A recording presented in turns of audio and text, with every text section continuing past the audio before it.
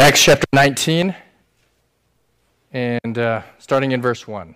And it happened while Apollos was at Corinth that Paul, having passed through the upper regions, came to Ephesus. And finding some disciples, he said to them, "Did you receive the Holy Spirit when you believed?" So they said to him, "We have not so much as heard whether there is a Holy Spirit." And he said to them, "Into what then were you baptized?" So they said, "Into John's baptism." Then Paul said, "John indeed baptized with the baptism of repentance, saying to the people that they should believe on him who would come after him, that is, on Christ Jesus." When they heard this, they were baptized in the name of the Lord Jesus. And when Paul had laid hands on them, the Holy Spirit came upon them, and they spoke with tongues and prophesied. Now the men were about 12 in all. And he went into the synagogue and spoke boldly for 3 months, reasoning and persuading concerning the things of the kingdom of God. But when some were hardened and did not believe, he spoke evil of the way before the multitude. He departed from them and withdrew the disciples, reasoning daily in the school of Tyrannus. And this continued for 2 years, so that all who dwelt in Asia heard the word of the Lord Jesus, both the Jews and the Greeks. Now God worked unusual miracles by the hands of Paul, so that even handkerchiefs or aprons were brought from his body to the sick, and the diseases left them, and the evil spirits went out of them. Then some of the itinerant Jewish exorcists took it upon themselves to call the name of the Lord Jesus over those who had evil spirits, saying, "We exorcise you by the Jesus whom Paul preaches." Also there were 7 sons of Sceva, a Jewish chief priest, who did so. And the evil spirit answered and said, "Jesus I know, and Paul I know, but who are you?" Then the man in whom the evil spirit was leaped on them, overpowered them, and prevailed against them, so that they fled out of the house naked and wounded. This became known both to all the Jews and the Greeks dwelling in Ephesus. And fear fell on them all, and the name of the Lord Jesus was magnified. And many who had believed came confessing and telling their deeds. Also, many of those who had practiced magic brought their books together and burned them in the sight of all. And they counted up the value of them, and it totaled 50,000 pieces of silver. So the word of the Lord grew mightily and prevailed. Shall we pray? Heavenly Father, we thank you for this day. Thank you for your word, for the truth it gives to us. We ask that you truly would be lifted up, and as we study your word, may you guide us and help us to apply it to our lives as well. In Jesus' name we ask it, amen. 2020, seeing ministry clearly. How can I be a part of the process? As we've been looking at the book of Acts. And it says Paul makes some noise, the second part. But as we look at chapter 19, and the title of this message is Jesus uses Paul to disciple others. And as we think about discipleship is both a mandate and a requirement. It involves the process of gaining intelligent information and examining it and evaluating it in order to incorporate its truths into your personal life. And as we think about a disciple, oftentimes we think of one who disciples another.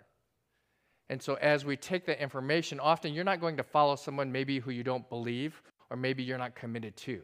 Sometimes the challenge with discipleship is trying to get someone to really do the work or to follow through or be faithful. But in biblical times, a disciple was one who was willing to follow, give up. And as we think about even the discipleship of Christ, to follow after Christ, to understand that this is the right way, the direction and going after, that's why they were called the way.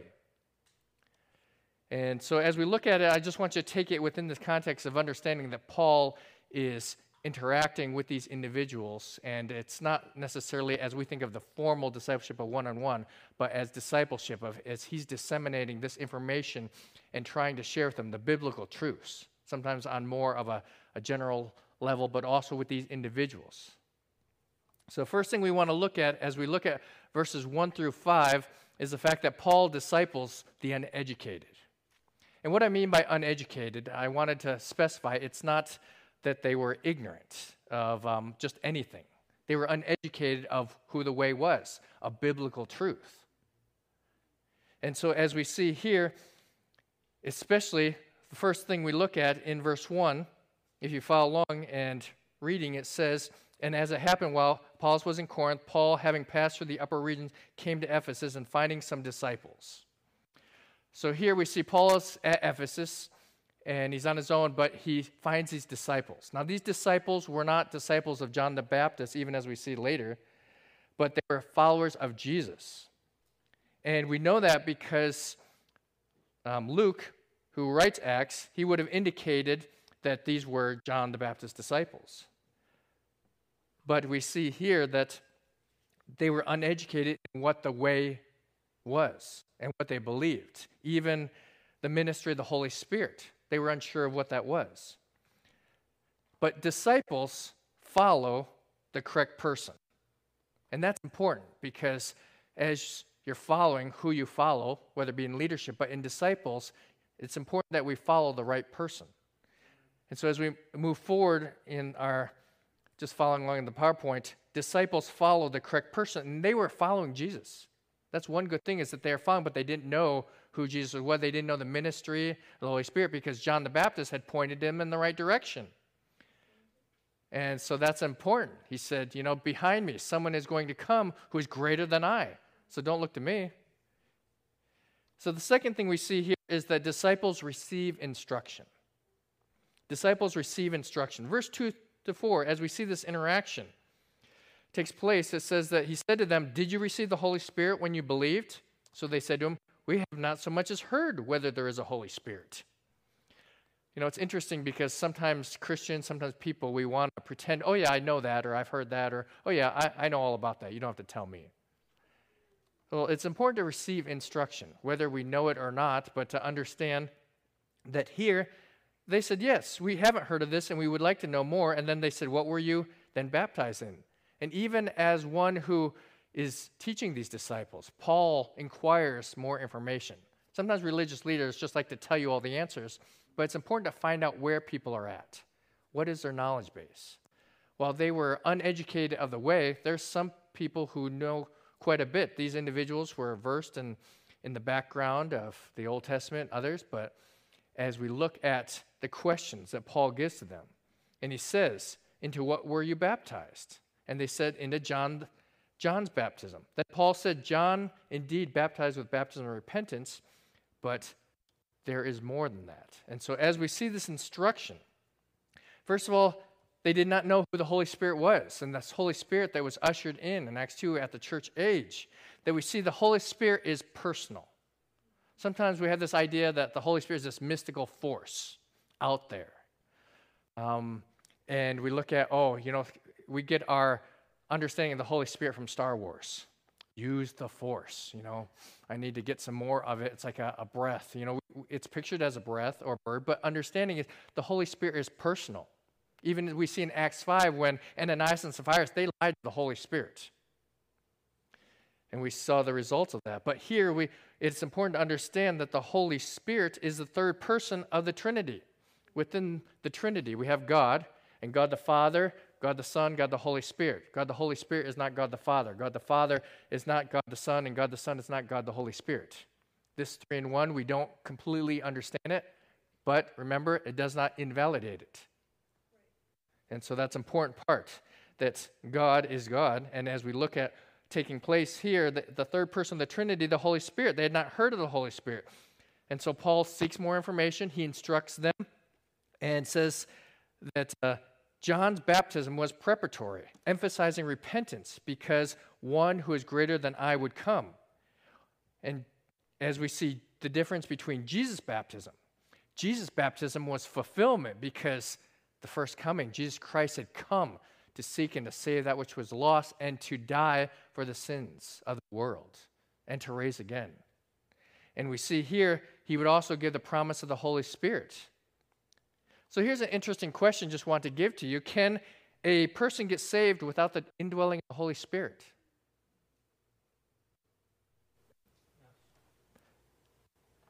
Because, and I would say, this is a little difficult and theological, but I would say yes. And here's the thing. What is the purpose of the Holy Spirit? Because otherwise, if we say someone can't get saved without the indwelling of the Holy Spirit, no one was saved in the Old Testament. By faith with works of righteousness. But what is the purpose of the Holy Spirit? That's right, and evidence. He said he would send the Holy Spirit to as we look at that. And so it's important for us to understand that because we don't really think about that. We don't deliberate. We just assume, we've had the Holy Spirit and the benefits of that. The Holy Spirit to convict, to instruct, to teach us. And we see what would take place, the evidence of the Holy Spirit in our lives, the fruit of the Spirit. These are great things. It would be difficult to live in the Old Testament, but to understand the conviction, the instruction. And in John 14, 16 through 20, and also 25 to 29, it was a helper to new believers to understand what would be the ministry of Christ. And as we move forward, to be able to spread, evangelize this new covenant. So while it's essential, the indwelling of the Holy Spirit, they didn't understand what was the purpose of this. And so then, obviously, the baptism as the fulfillment, to understand they served the risen Christ, and understanding these disciples who were disciples following after the way, but also they had followed John the Baptist's baptism, it was important for them to understand that disciples submit to spiritual authority. And it wasn't more of a hierarchical, okay, you have to believe because I'm in this position. But to understand the added information, the knowledge here, as it says here. When they heard this, they were baptized in the name of the Lord Jesus. And when Paul had laid hands on them, the Holy Spirit came upon them, and they spoke with tongues and prophesied. And the instruction, and in that baptism, it is an important part because as we see here, they were incomplete in their knowledge of who Jesus was. And many people blindly follow something or someone because of the benefits they received. Even many religious people are well-meaning, but are often duped by swindlers, strong personalities, and pressure by church leaders who manipulate. Sometimes they use biblical academics because of their degrees, sometimes emotions. You've seen the TV preachers, evangelists who says you have to give because we need this, or I'm going to die, or this or that. Or even spiritual authority. You have to because the Bible. But the problem is that we need to understand here. 1 Corinthians 11:1. It says, Paul says, follow me or imitate me as I follow Christ. There is a condition upon this understanding of spiritual authority. And so here, these individuals, follow me as I follow or imitate Christ. And based upon the actions of the individuals, and the emphasis is upon Jesus, not the spiritual leader. And even in this church, my goal is to live for Christ, but if you follow me and I only bring you to the point of following myself, I failed. The desire is that you follow Christ, and that way, as a congregation, you continue on following after and what Christ has done. And these disciples both receive benefits and evidence of the one who's following correctly. And so as they received the Holy Spirit, they spoke in other languages, which was going to be important and necessary, and they were able to prophesy. And these individuals, while they were uneducated in spiritual truths, it did not mean that they could not learn, because they became the building blocks, if you will, of the church of Ephesus. And as we see later, and it says that they were 12 in all. And the church of Ephesus became a major church that was influential in all of Asia. We know later that that's where when Paul writes to Timothy, was placed. So it's important, as we see here, even this understanding of these disciples coming through and being filled with the Holy Spirit. Next thing we look at as we follow through in verses 8 through 10, you see here is that Paul is at Ephesus, and we know that he was here for a period of time. So the first thing, not only does Paul disciple the uneducated, if you will, Paul disciples the educated. And these were ones who were very well educated in Jewish law, and he goes to the synagogue, which was his process anytime he went to a new location. So Paul here in verse 8, the first thing we see is the educated will not always see truth. Verse 8. And he went into the synagogue and spoke boldly for 3 months, reasoning and persuading concerning the things of the kingdom of God. 3 months.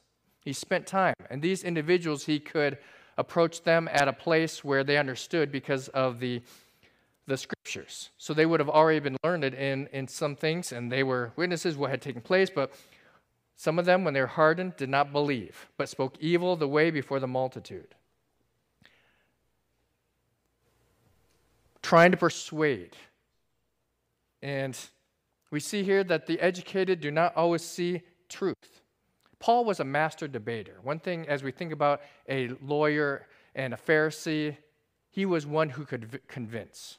There are those who persuasion, and as we know, he is a little shorter in stature, but he was one, I could imagine someone who engages, I'm not going to speculate, but he was one who would be able to argue. I mean, he confronted Pharisees, he confronted all these other individuals, so we know he had boldness.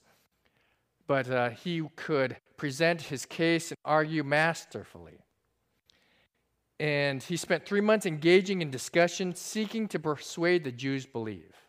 I think that's an important part as we think about discipleship as well, as we think about parenting, as we think about anyone influence. Sometimes we have to understand that to live and to teach, understand others what we believe, and to persuade, let them know that it is right. And even if it's truthful, there are those who will not always see the truth in that. But he spoke boldly, was well-versed in language, and used it to convince and teach. And we must be convinced of who Jesus is. How many of you have ever been in sales? Okay, not too many. But have you ever tried to sell something that you really didn't believe in? That's bad. When I was coming out of high school, I filled out one of these applications, went in, and I found out it's selling Cutco knives. Well, I'm not a salesman at all, but one thing about Cutco knives is that I've used them, and they do sell themselves, and I'm not promoting it, but my point is that as I used them, I was always worried about, am I trying to sell them? But it's a product that's a little more expensive, but they are valuable. People use them, and the knives, and they in your hand. But my point is in understanding that you can't sell them well if you're not convinced that they are actually beneficial to people. Now then there's different price points, but you cannot sell things that you yourself do not believe in. There's a lot of believers and Christians who, okay, I believe that Christ has died, that he rose again, but they haven't gone any further to research, to understand, even archaeologically, to believe. Or I believe this, but not this. And as we read the Bible, as we grow in our knowledge and understanding of who God is, it's important because it'll reaffirm your faith. Not that, I just believe, but remember, faith is, the object of our faith is worthy of our trust. And when something or someone is trustworthy, you have more confidence to be able to share. And that's how it is. It's important for, here, Paul, he was committed. He had seen the risen Christ. He says, he's all out. This is truth. You have to believe it. And as we look here, one is well-educated, has degrees with many talents or areas of knowledge. That's, in the U.S., there have been those who are become specialists. Well, we know a lot about one thing, but the fact of the reality is that we're all ignorant just in different areas. But most people, pride ourselves in what we know. So I think about my neighbor. He's kind of a Renaissance man. He works in furniture. He's an electrical engineer. He also is able to fix vehicles. Just in many different areas, those individuals are rare. My friend who's a chef and works on houses, does all these things. Even, my father-in-law, different ones who can do all these different things in many areas, and they're really experts. It's a rare gift. But the art of persuading others to believe is not valuable to try to use in sales or gimmicks or marketing. So we don't want to understand that Christianity is not like that. But the gospel and the person and work of Jesus Christ is able to be understood, but it requires the Spirit of God moving in their life for them to accept that truth. And what I mean by that is that you might be the world's best salesperson. You might be able to convince and teach. We should convince and try to persuade people to place their faith in Christ, but they'll come to Christ not based upon our incredible arguments, not based upon, we were just able to convince them. You could give the worst presentation of the gospel, and if the Spirit of God is moving their life, they'll come to Christ, which really demonstrates that it's our obedience in sharing the gospel, but it's God who works in their lives. 1 Corinthians 2, 1 through 16 explains even the Spirit of God. Let me just read a little bit of that in 1 Corinthians 2, 1 through 16. You don't have to turn there, but if you would like to.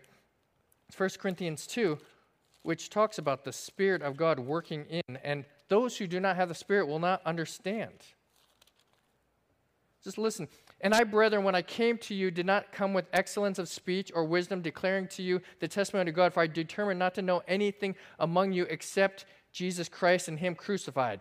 I was with you in weakness and fear and in much trembling, and my speech and my preaching were not with persuasive words of human wisdom, but in demonstration of the Spirit and of power, that your faith should not be in the wisdom of men, but in the power of God. However, we speak wisdom among those who are mature, yet not the wisdom of this age, nor the rulers of this age who are coming to nothing, but we speak the wisdom of God in a mystery, something not revealed, but is going to be. The hidden wisdom which God ordained before the ages for our glory, which none of the rulers of this age knew, for they had known they would not have crucified the Lord of glory, as it is written, eye has not seen, nor ears heard, nor entered into the heart of man the things which God has prepared for those who love him. But God has revealed them to us through his Spirit. For the Spirit searches all things, yes, the deep things of God. For what man knows the things of a man except the Spirit of the man who is in him? Even so, no one knows the things of God except the Spirit of God. Now we have received not the spirit of the world, but the Spirit who is from God, that we might know the things that have been freely given to us by God.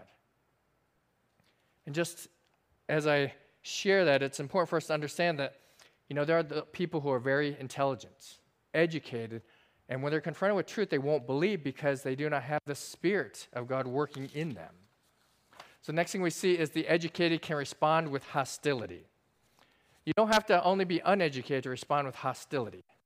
Humanly speaking, we're emotional people. It doesn't matter how much education, how controlled you are, there are people who are going to respond with hostility. And in verse 9, we see these individuals who were antagonistic to the gospel. And it says that they hardened and did not believe, but spoke evil the way before the multitude. Harden the heart. Sometimes you can see a person, they can be friendly, and then their face just changes. And we see here what takes place with these Jewish leaders at the synagogue. They begin to slander the way in front of others. And when people are confronted with spiritual and biblical truths, they don't want to believe. They put up a fence or a wall and create an impenetrable exterior. Some chose not to believe because maybe it'll ruin their reputation, their livelihood, or even affect their friends. Maybe you've shared the gospel or tried to present biblical truth to others, and they don't want anything of it. And others are still hostile and vitriolic toward anything that is biblical related. Oh, Christ, I don't want any of that. You can talk about God because God is kind of nebulous. They believe, you can believe that this is a God, but when you talk about Jesus Christ, there is instantly a hostility that many have against who Jesus Christ is because you're saying, then, that's exclusive. You're discounting other individuals. And here we see what is taking place in our society. Others have lied and seek and want to destroy you because you represent to them anything that is not acceptable or tolerant, but yet in many who are being intolerant of your belief.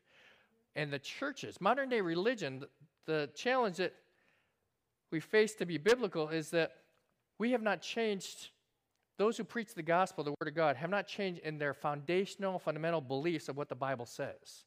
The problem, there are those other churches who have changed their interpretation to fit the narrative, to fit others, to be more accepting. And that's the problem, is the interpretation of the Word of God. And so that's why it's important as a believer to start with the correct hermeneutic, what the Bible says, put it into historical context, to read it, to understand what it said in its original text, and then to take that and to apply it to our lives. And that's the goal here, even at Grace Baptist Church, so that as we read the Bible and understand, it's not an easy book. If someone were to say, I know it all, I don't have to read it anymore.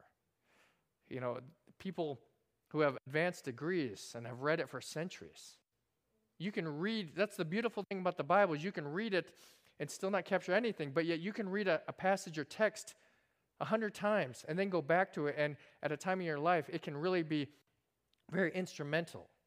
or understanding, wow, I understand what that means because now maybe the experiences in your life apply directly to you. And here, as we look at the problem that the public always wants to destroy anything that identifies their sin and desires for them to accept and prove their sin.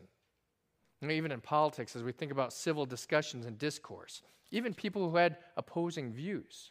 Presently, we're in a culture that has been dominated by those who are financially influential, and they've distorted and redefined truth and are seeking to destroy any biblical worldview. To live for Christ is not a position one chooses to be liked by all. But if you blindly follow the masses, you have to believe everything that they believe in, otherwise they'll eat their own. And if I can be personal with you, I would encourage you to read the Bible, to understand what it says, and follow after Christ.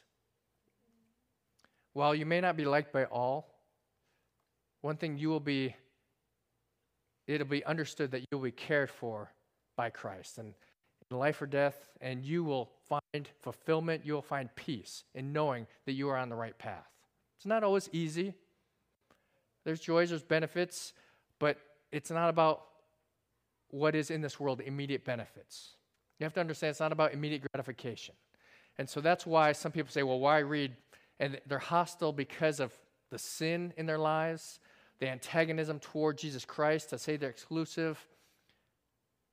But yet also we need to be patient and loving and kind in some respects and know the limits, the boundaries, because there's some who, you think will never come to Christ. We think, oh, that person will never come to Christ, but yet God works in their lives. Pray for others.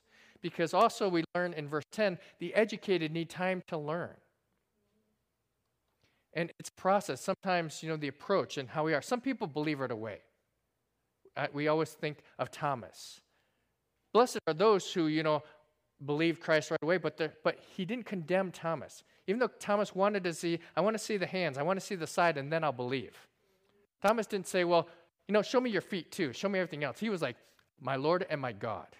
And we have one of the greatest confessions of the deity of Christ there. My Lord and my God. Now, obviously, there's other blessings for those who come early, but it doesn't mean that those who still need a little more help, still need a little more belief and understanding, that tangible evidence, they still can believe. And so as we see here in verse 10 takes place and says, and this continued for 2 years so that those who dwelt in Asia heard the word of the Lord Jesus, both Jews and Greeks. So Paul separates after 3 months and takes those and studies at Tyrannus. And so Paul left the synagogue. He rented a facility to train and teach at Tyrannus. And Tyrannus, there was a piece of historical archaeological evidence they found from the school of Tyrannus. I guess there in the city there was also an oar. They must have had maybe those who did crew or rowing. So they found this oar, but it was burned and destroyed. And so the problem is that this was at the school of Tyrannus. The oar was wrecked. Sorry, I was just trying to think of that. But at the school of Tyrannus, the oar was wrecked. Anyway, I tried to do a pun, but it just went all over your head. I'm sorry. Tyrannosaurus was wrecked. Anyway, Tyrannosaurus Rex. It's okay. If I have to explain my joke, it's pretty bad.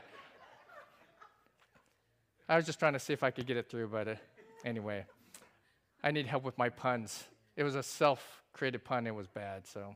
But anyway, the school at Tyrannus, and that's what we think of. It wasn't a dinosaur for schools, but this school at Tyrannus that Paul created was one that was where these individuals could interact and discuss. And that's the importance of even learning, interaction, to answer questions. Did you know that people have questions?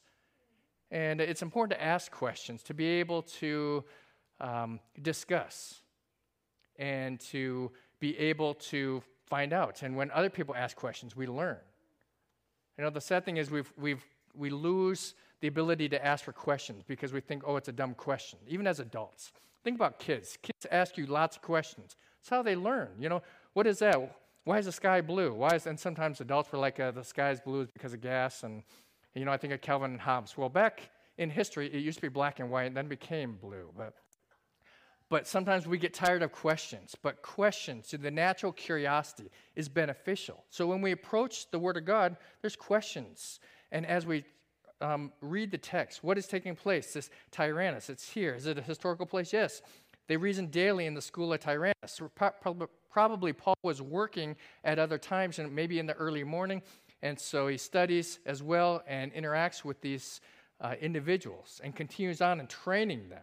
And it says that for 2 years that all who dwelt in Asia heard the word of the Lord, both Jews and Greeks. Now, not because of the school, but probably because he trained these individuals to go out and be able to share, and they went back. But we understand here that we never get to the point in our spiritual lives where we can claim that we have reached the pinnacle. Okay, I don't need to learn anymore. We should never stop learning and working. We must keep reading, keep learning and studying and growing in our spiritual understanding. It is a discipline, but there are eternal consequences. And his students carried the message of Jesus Christ to all of Asia. But as we continue on and looking at number 3, not only did Paul disciple the uneducated and the educated, he also discipled the miseducated. And so verses 11 through 20, we arrive at the area where it's really an incredible story because of the miracles that take place here. And as we look through here, first of all, we understand about these miracles is the power of the miracles was not sorcery. In Ephesus, sorcery was very common and a practice. But here, as we read verse 11 through 13, it says, "Now God worked unusual miracles by the hands of Paul, so that even handkerchiefs or aprons were brought from his body to the sick, and the diseases left them, and the evil spirits went out of them. Then some of the itinerant Jewish exorcists took it upon themselves to call the name of the Lord Jesus over those who had evil spirits, saying, 'We exorcise you by the Jesus whom Paul preaches.'" Now, when we read this in the King James or the New King James, we might think, okay, handkerchiefs and aprons. Instantly we think, well, was Paul baking a cake? Or, handkerchiefs, sometimes those televangelists or preachers, they get really sweaty, they have to wipe their brow, and here's your handkerchief. Why would people pay money for that? But just understanding that it's not that. As we look here, first of all, I was trying to find it, and in the study of different texts, and also face cloths or work aprons, and even in different commentaries and studies, as I was looking at exegetical commentary, that says it's probably maybe a leather apron. What was Paul's livelihood? How did he sustain himself? He was a tent maker and probably worked with skins and probably wore maybe a work apron or things like that. And so that's probably what it referred to.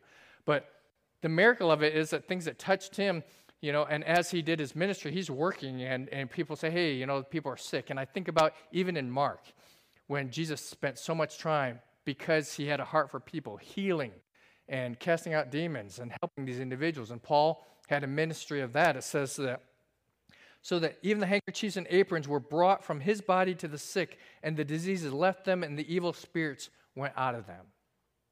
And these individuals. And what was the occurrence? First of all, contrary to, as we see these evil spirits, the whole contrary to the evangelism and the gospel, but we see here the authentication of Paul truly was following after the risen Christ. And we see even back in other areas of Acts and what takes place. And so God used Paul to authenticate his messages. These miracles healed the sick and cast out demons. Now, this is not a text that says Christians should go and try to cast out demons. That was not his primary role. And the city of Ephesus was a center of witchcraft and sorcery. So you have to understand that there was demon activity taking place here.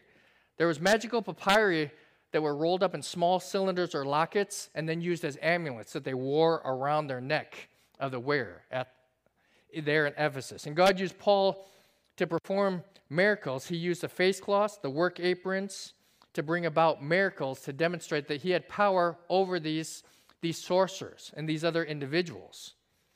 And even if we think about earlier in Acts 8, Simon the sorcerer was fascinated with the power of the giving of the Holy Spirit. Back in Acts 13, Elymas, the sorcerer, tried to withstand Paul with his power, But remember, Paul, the Spirit of God, was more powerful than these sorcerers. And so I see the demonstration here that God is using Paul to authenticate. Guess what? Look, this is more powerful than your sorcerers, or sometimes it would be to try to cast a spell or to read an enchantment to bring out a demon. They would try to call upon a power of a powerful deity or God to cause a demon to come out or to bring about a healing.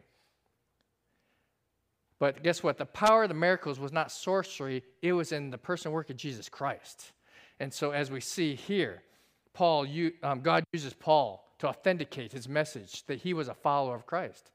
But the second thing we look at is the power of demons is real. We cannot deny that there are demons or fallen angels.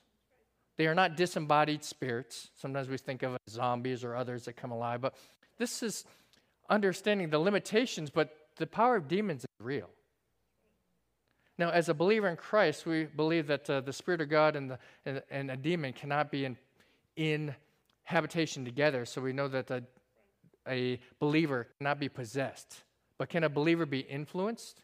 Absolutely. And when we are away from the Word of God and allow sinful desires, sinful things in our lives, then obviously we can see what takes place is that there is influence, and even in our world today. And here in verse 13 through 17, we see what takes place. These other itinerant, it says here, that word, let me read. Then some of the itinerant Jewish exorcists took it upon themselves to call the name of the Lord Jesus over those who had evil spirits, saying, "We exorcise you in the name of Jesus whom Paul preaches." Remember, they're looking for a powerful name or deity to try to use to cast out, because if one's more powerful than the other, they're going to try to use that name. And then it says there were 7 sons of Sceva, a Jewish chief priest, who did so. And the evil spirit answered and said, "Jesus I know, Paul I know, but who are you?" And so we see what takes place is that individual is powerful, jumps on and literally overpowers them, and they fled out. They were both naked and wounded.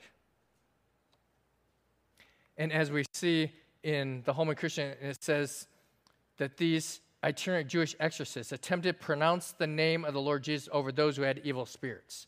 So they were trying to use that name because, we see that there's power in the name. While we sing and say there's power in the name of the Lord, there's strength in the name of the Lord, see, they're just using it as kind of a magical word. But yet they did not know the power behind the name. And the power of demons, as we think about these Jewish sons of Sceva, were probably not of a priestly line. And Sceva was one who we believe maybe only a self-designated high priest in name only. Because if he was following a Jewish high priest, he wouldn't have been involved in this sorcery. But sometimes similar to those who are seeking credibility. And that's the challenge. Maybe they say we're of the high priest line, and so this Jewish itinerant individual was trying to get people to believe in him. It's the same way as someone who, there are religious leaders who try to get credibility, and others to seek fame and prominence. But the problem is that they did not understand the mission that Paul was given directly from God. And understand in the Hebrew, the Jewish culture, they never said the name of God. Even if you see it in writing, they'll always leave out part of it. And as we understand, they knew that there was they didn't want to mispronounce it, and the reverence that they have for the name of God. And these sons viewed their incantation as a magical method for casting out the demons. But there's papyra grecque, I can't speak French, but if I were to try papyri grecque magique, located in records of magical papyrus in Bibliothèque Nationale in Paris, and it records the following statement. The reason I say that is because it says, "I adjure you by Jesus, the God of the Hebrews." So there's different incantations and spells that they had to try to produce certain things, and they used names of deities and powerful. But here, you see how it's really, they didn't know the God of the Hebrews, but they're trying to use it as a magical incantation to, hey, I can use that to produce the same results. So this is in archaeological finds, and in this Bibliothèque Nationale. But the sorcerers simply attempted to repeat the phraseology to obtain the power, but did not understand or know that power over the demons. And demon possessions or fallen angels are able to possess unbelievers and demonstrate great feats of strength and intelligence. They're given limited powers to deceive and coerce people. The Bible talks about in Revelation that someday there will be 4 angels, and these are probably demonic, and they're going to influence. And as we think about those armies that they'll be able to control, and I was trying to think of what are different things that will occur. Will it be through AI? Will it be, what will take place? But they have control, and they will be able to control these individuals. But demon possession, they have limited control, and sometime they will be unleashed, and they will influence and kill some of those in biblical prophecy in the times that, as we see, taking place during the tribulation. But understanding is that the power of demons is real. So as believers, what is our goal? We shouldn't go search out. We shouldn't seek to overcome them. But to understand that greater is he that is in me than he that is in the world. And so as we can have confidence of knowing that the power of the Holy Spirit, the power of God working in us and through us can overcome. And it's amazing because as believers, sometimes we are grateful that through Jesus Christ we can have salvation. God gives us the power to be able to have eternal life. But yet sometimes we think God can't help us in our finances. God can't help us in our studies. God's too busy. He can't help us in our marriage. God can't help us in this area of our lives. But yet we need to understand that there is great power in who God is and to place our confidence in him. But also when we're confronted with spiritual tribulation, with trials, with difficulty, and when there's those who are facing, to take upon the power of prayer, not on our own. There's no magic, mystical incantation from the Word of God to cast out demons. And so those who go after those are really seeking, I think they're misguided. But if you're confronted with that, obviously take the Word of God and we have to measure that through the Holy Spirit, because there are some in other countries that truly have faced that.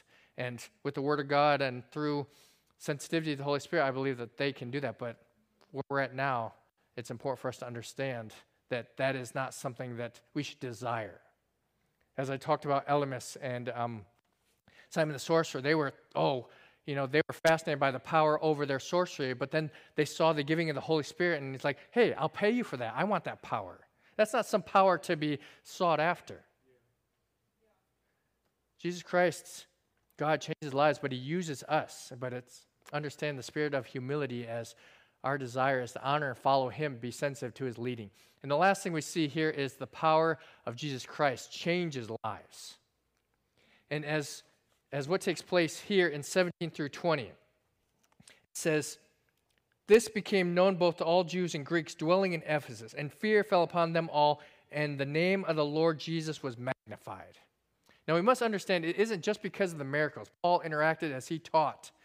Some people think, it's just the miracle that occurred, but Paul had to teach them, to explain what was taking place all during this time, and it says here that they became known both to all Jews and Greeks dwelling in Ephesus, and fear fell upon them all, and the name of the Lord Jesus was magnified. And many who had believed came, confessing and telling their deeds. Also, many of those who had practiced magic brought their books together and burned them in the sight of all, and they counted up the value of them, and it totaled 50,000 pieces of silver, so that the word of the Lord grew mightily and prevailed. Fear fell upon them, and the name of Jesus Christ was magnified. I think that's an important part, because really as believers, that should be our desire, is that the name of Jesus Christ is magnified in our lives. And it's often seen through evangelism, through discipleship, through living a testimony of Christ, but it's the name of Jesus Christ. If we just live a godly and a good life, people will say, they're such a good individual, such a good moral person. But I'll be honest, we will not be able to live a moral life as some others. There are Buddhists, there are LDS, there's other individuals who are in different religious systems who will live a more disciplined life than us. But the desire is as we respond to tribulation, as we respond to trials, failures, successes, if we respond in a right way and point people toward Christ, his name will be magnified. And as we see here, first of all, people became believers. They came to Christ. They understood that this was not a power of a sorcery. This was a person work of Jesus Christ and how he has given the Spirit. And there is an individual. It's not a system, it's a relationship. And that is essential in understanding Christianity. Christianity, biblical Christianity, is all about following the person and work of Jesus Christ, what he did, dying on the cross. As we enter into a relationship with him, it is not static. Okay, I've checked that box and now I don't need to move any further. There's a process of growth, of sanctification, of understanding I need to move away from sin and move toward God. It's not just, oh, you've arrived and that's it. It's still a process. I've likened it, and maybe I haven't used this illustration in a while, but sometimes people look at it as a conveyor belt. Have you been on like a treadmill conveyor belt at the airport? The Christian life is like that. Sometimes we think, oh, I get on, I can just stand still, and it'll move me forward, right? But if you're a kid, or whether it be escalators or one of those, you probably got on and tried to go the other direction. Have you ever tried to do that? Come on, be honest. Whether it be an escalator or something, done it. But that's kind of like the Christian life is, because if you stand still, what will happen is that'll just take you backwards. And that's how it is in our spiritual lives. It'll just slowly take you backwards. Some people will say, oh, it's backsliding, but really it removes you and you become static and you become cold as a believer. But if you walk a normal pace and just do basic things, what happens as that conveyor belt moves backwards? If you just do a normal pace, you stay the same. It takes actually effort and work to progress against a conveyor belt that's moving forward. And that's kind of how it is with our spiritual life, to give you a visual picture. It takes some effort. It takes some blood, sweat, and tears. Sometimes it's like, oh, I'm a failure. And that's why, as we think about the local church, other believers to encourage you, to help you. If you think about trying to ride a bike or trying to do school or learning your times tables, maybe some of your kids are at the times table area. Oh, I can't do it. What's 9 times 8? Or what's this scientific principle? I can't do it. But you can with help. And it doesn't matter if you learn it a little later, you progress, work at it. Some get it easy, some don't. But the point is that you will learn it and as you work at it and go through. And so the believer's life, and as we see here, understanding these individuals became believers and they confessed their sins. That's why after we come to Christ, it's important that we confess our sins, because it says, what does the text say? If you look here, it says, and many who believed came confessing and telling their deeds. Why did they tell their deeds? To admit, guess what? Admit I've done wrong. And in our spiritual lives, it's important that when we mess up, don't just try to hide it, put it on the carpet, say, I'm wrong. I did wrong, God. And he's often forgiven us. We sometimes say, please forgive me. He has forgiven us. But when we confess and to come back into a right relationship with God, guess what? He doesn't remember it. Sometimes we do. But to move forward and to understand that, guess what? Now start progressing. Now we can move forward and not only restore the relationship, but to continue on forward. Sometimes we have that saying, oh, forgive and forget. Only God can forgive and forget, if you will, per se, in the sense that he doesn't forget, he doesn't hold it against us. The problem is we continue to be reminded of our failures of that. But guess what? Don't allow that to block in our spiritual growth with Christ. Confess the sin and move on. And that's the benefit, is that it's not held against us. Satan tries to remind us of our failures, of our sins. And so here, these individuals identified their sinful practices, the sorcery, demonic practices, by divulging the words. And what they would do is they had these incantations. Remember, I talked about these little charms, and they thought they were special words that were powerful. Power in the words, and so they would take them and give them up. Or they would speak them. See, what happened is, in a spell, it was believed to remove its power. It was believed that the potency of a spell was bound up in its secrecy. I can't let you know what I'm saying in order to bring about this healing or this magical protection or casting out demons. If I mumble or say it, then you don't know the words. It's secret, and so therefore the power is that no one else knows it. But they actually would say the words, and so that's where in the text where it says that they telling their deeds. Literally, they were telling the words to these and giving them up so that they believed that it removed the power of them. That guess what? It doesn't hold any power. Only the power is in Christ. And so they removed, but what it teaches us is it removed tangible items that caused them to sin. And the books, they got rid of these books that were valuable and monetary. Some people think, well, why didn't you sell them? You can make some money. But they got rid of them. And I think it's an important lesson for us as believers as well, that it's not about the financial dependence. Because believers should trust God for their income, their finances, more than their possessions or circumstances. And they understood the financial ramifications or the loss of income. 50,000 pieces of silver. Usually, in the Greek culture, it would have been about a piece of silver a day. So 50,000 days' labor. But is the value of Christ far greater than any treasure on this earth? And that's the important part, is as we understand what is more valuable. Sometimes, we worry about finances. As we look at that and understand, and we should be fiscally responsible, but to understand that we also need to be wise, but give this over to God. And to understand that sometimes there's sacrifices financially that we make for spiritual reasons. Too often I've known people who move and they're going to gain financial gain, but they don't think about the spiritual effects upon their family. Oh, maybe there's not a church there. Maybe there's not any believers. And so I think that as we take that into account, it's important to think about, even young people. Should the Lord tarry, going to school, you want to get a job, but think about what you can use that as a resource to help serve Christ, whether it be in a church. I know growing up, there were many who believed you go into ministry if you can't do anything else. I felt that way. I was thinking, okay, I'm going to go into something medical, some other way, because I don't want to be like that. But then sometimes God directs your plans. I was speaking with someone who ministers in ministry with Muslims. And he was talking about how God really directed his path. And you see that. But also, sometimes God directs you into these areas of business, of degrees, and whatever you are, you can serve God in that. Use that capacity.